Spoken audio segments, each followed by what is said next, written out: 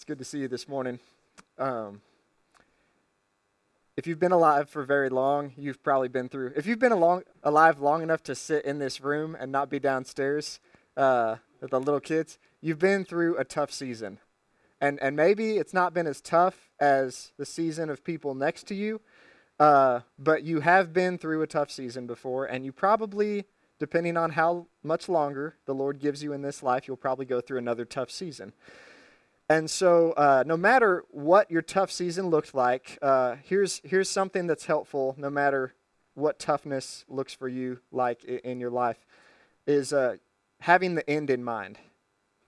This life will end, and so tough seasons also come to an end. Even if it's tough up till the end of this life, it helps to have an end in mind when you're going through things that are hard. So if it's something like med school where it just drags on and you've been in the middle of it forever, having an end in mind. I'm going to be a doctor one day. Or if it's sleepless nights with a child, or if it's the pain, the discomfort of pregnancy, I'm going to have another child one day. There's having an end in mind will help you get through the tough season right now. And the flip side of that is true. Those who do not have an end in mind, those who do not have clarity on the future and what's coming, they struggle even more. So when people do suicide assessment, it's a common thought. Unfortunately, it's a common thought to have, why should I go on living? And when they talk to professionals about that, they'll ask questions like, so do you have any plans for the future? And the people who don't have plans or have given up hope of any future, they're the ones at the greatest risk. And the reason we're talking about this today is because the same thing happens in our walk with Jesus. We have to have hope in our present in order to keep us going. And there's multiple verses that speak to this, but I just want to look at a couple that show that whatever weight, whatever perspective has the weightier meaning to us, that's what wins. That's what impacts our lives and our thinking. So 2 Corinthians 4:17, Paul says, our light and momentary troubles right now, the hard things we're going through right now, are achieving for us an eternal glory that, look at this, far outweighs them. It outweighs what we're going through right now. And he says the same thing in Romans 8, where he says, I consider that our present sufferings, the struggles, the difficulties now, it's not worth comparing with the glory, and that word literally means weight or significance, the glory that's coming, the glory that will be revealed. So another way to say this, which is, I think, a little catchier, and some of you have probably heard it, what matters most in the end matters most now. It doesn't always feel that way.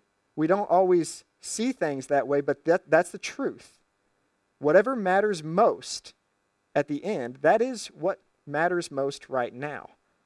And so we have to keep realigning our perspective, because following Jesus as King, it's hard. It's not natural. It's not natural for any of us. So we have to continually learn how to measure things rightly. Which perspective is weightier? Which one should I live by? And this is a process which ties into the series we've been in the middle of for a while, is training for godliness. It's a process that Jesus is inviting each of us into, to learn how to see life as he does. And so training is doing things in order to be changed. And the change that we want to see is to love God and love what he loves, other people, even ourselves. God wants you to appropriately love yourself. But that training process, that's what we're talking about in this series. So we've looked at this chart, and last week we looked at justification, which means, what difference does it make that we're right with God? How does that impact our training? How does that impact the effort that we're exerting right now? And so that's what we looked at last week, was that first red line. This week we're going to look at the second red line, which is glorification. And that will happen it'll happen in fullness when Jesus comes back. But this is what happens at the end of life when we're perfected. So how does that future how does that impact our present?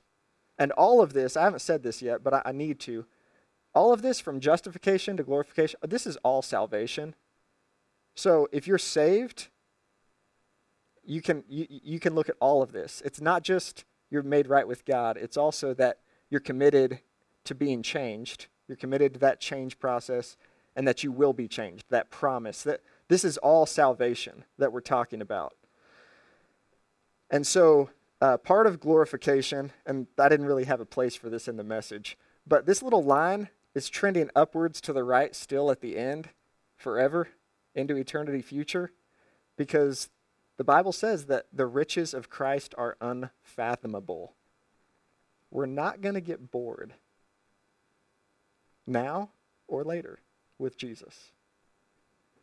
And I don't have much more to say about that, but it's worth thinking about. It's worth keeping in mind when things are hard. Jesus is incredible. He's amazing. And he always has something for us that we need and that we can enjoy because we're made for him. So all that to say, if what we look forward to, if the future shapes our present, what are we looking forward to? That's what I want us to talk about today. And it's not very well organized, honestly, this talk, so I apologize. But there's three things, if organization helps you. We're going to talk about ruling with Christ, or reigning with Christ, knowing Christ. These are the things we look forward to. Knowing Christ, and then enjoying Christ in all things. So you can write that down, or you can just forget that I said it. But hopefully it comes across. Let's start with ruling with Christ. What do I even mean by that? That sounds weird. Well, Genesis 1, when God made man, this is what he said: "Let us make man in our image, according to our likeness." So this is a big topic. We're made in the image of God. But look at what God says next. This is an important part of what it means to be made in the image of God. "Let them rule over the fish, over the birds, over the cattle, over every creeping thing. Let them rule. Let them exercise dominion." And this theme continues through the end of the story. In Revelation 5, the heavenly beings are worshiping Jesus, and they say to Jesus, "You made these people that you purchased with your own blood. You made them to be a kingdom and priests to our God." And here's our kingdom language again. These people that follow you, Jesus, they're going to reign on the earth. So there's kingdom imagery throughout the scripture, throughout the big story. And you might think, well, this is really weird, and this really doesn't fit at all with my ordinary everyday life of raising children, going to work, being single. This has nothing to do with what I struggle with, where I live, and I would challenge that dramatically. I would challenge it as best I can. You are exercising dominion over your space, over your apartment. Even if you just live in a room and you share a house, you're exercising dominion over that room. If you're working to build airplanes at your job, that is exercising dominion over those materials, those ideas. If you're teaching children, you're ruling in a sense. And the problem isn't that we don't reign anymore, but the problem is how we reign. We don't do it in agreement with God, in cooperation with God. And sometimes we do it in agreement with him, but it's bitter agreement. It's not joyful agreement. So Jesus bursts onto the scene. And what is the gospel that Jesus preached? Are you familiar with the way that the Gospels portray Jesus preaching the gospel? Matthew, Mark, Luke, and John. Here it is in Matthew 4. Jesus preached this gospel: "Repent, for the kingdom of heaven is at hand." Meaning, God's kingdom is available now. It's present. Life with God is personally available to you now. Jesus said it, but he also showed it in his healings and ultimately in his death and resurrection. He made life with God, which he said that's eternal life. Not life after you die, but John 17:3, this is eternal life, Jesus said, that they would know you, the only true God, and that they would know you, God the Father, by me, Jesus Christ, whom the Father sent. So this is the good news. Life with God, life in God's kingdom, it's available now. And no, it is not now as it will be then, but it is still present now. It's available now, in part. And if we want the full thing later, why wouldn't we want to partake in what we can right now? And so we see throughout the Bible, this life changes us. Paul says in 2 Corinthians that we behold the glory of God as in a mirror. Okay, so you look at something and you see it through a mirror, and we're being changed from one degree of glory to another. And then in John chapter 3, it says, now we're children of God now, but what we will be, it hasn't yet appeared. But we do know that in the future, when Jesus comes back, we'll be like him because we see him just as he is. No mirror in the future. We see him face to face. And this is what I want you to get today. Everyone who has this hope purifies himself. So putting your expectation of future goodness in Jesus changes you right now. This hope purifies you now. It changes the change process that you're engaged in, the training, the difficulty, it changes it right now. And so we can actually make progress when we place our hope in Jesus. And it doesn't just change us now. It has impact into eternity, into the later. So that verse that Jake led us in during announcements, 1 Timothy 4:8, do you remember how it ends? Training for godliness has value for all things, holding promise for the present life and the life to come. Well, what promise does it hold for the life to come? Jonathan Edwards was one of the most brilliant minds in North American history, frankly. And here's what he says the promise for the life to come entails. He's talking about heavenly rewards. So bear with me for a little bit. Edwards says, Christ will reward all according to their works.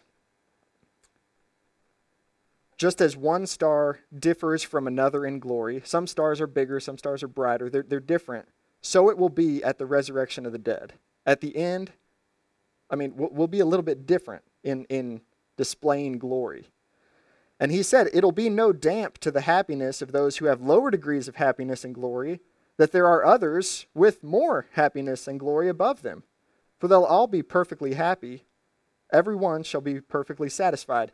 Every vessel that is cast into this ocean of happiness is full. Even though there are some vessels larger than others. So I have another prop this week. These are the vessels or the ships that are floating on the ocean of happiness, is what Edwards is saying. And they're full. They're filled to the brim. Okay?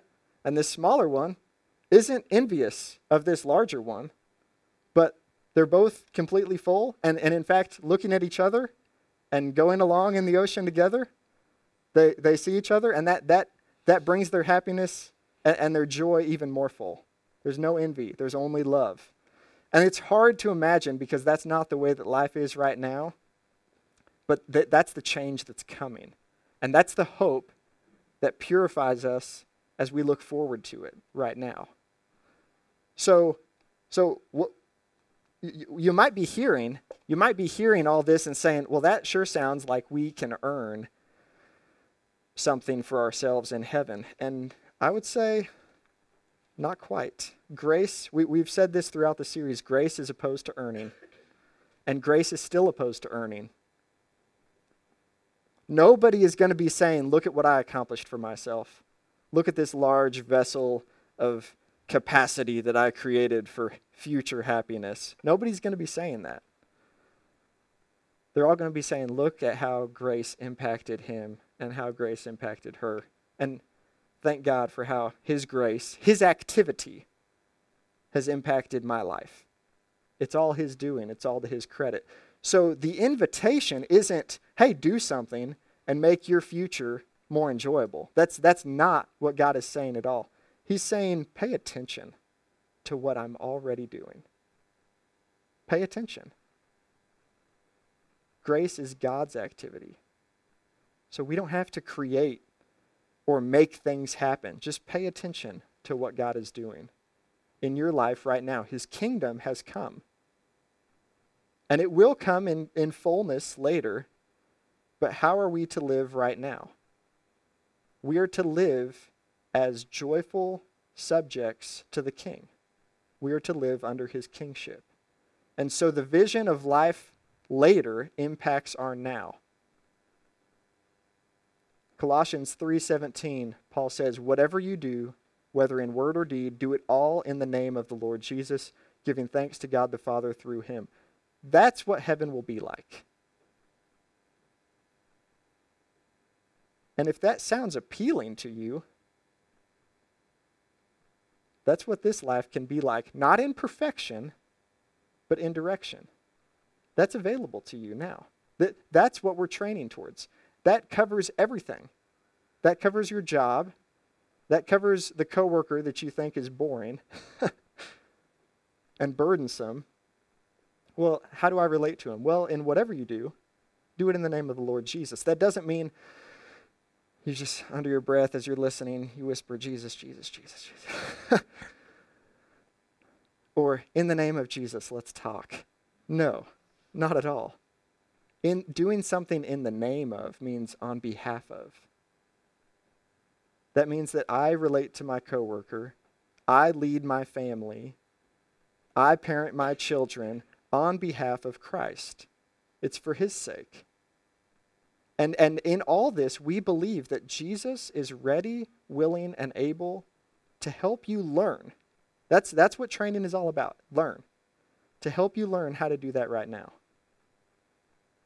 We will rule with him forever, and I don't know exactly what that entails. I don't know what those rewards are in heaven, but all I know is if we want to enjoy those things with him in the future, it sure would make sense to start with enjoying the things that he's entrusted to us right now. And it would more than make sense. It would fit what he asked us to do.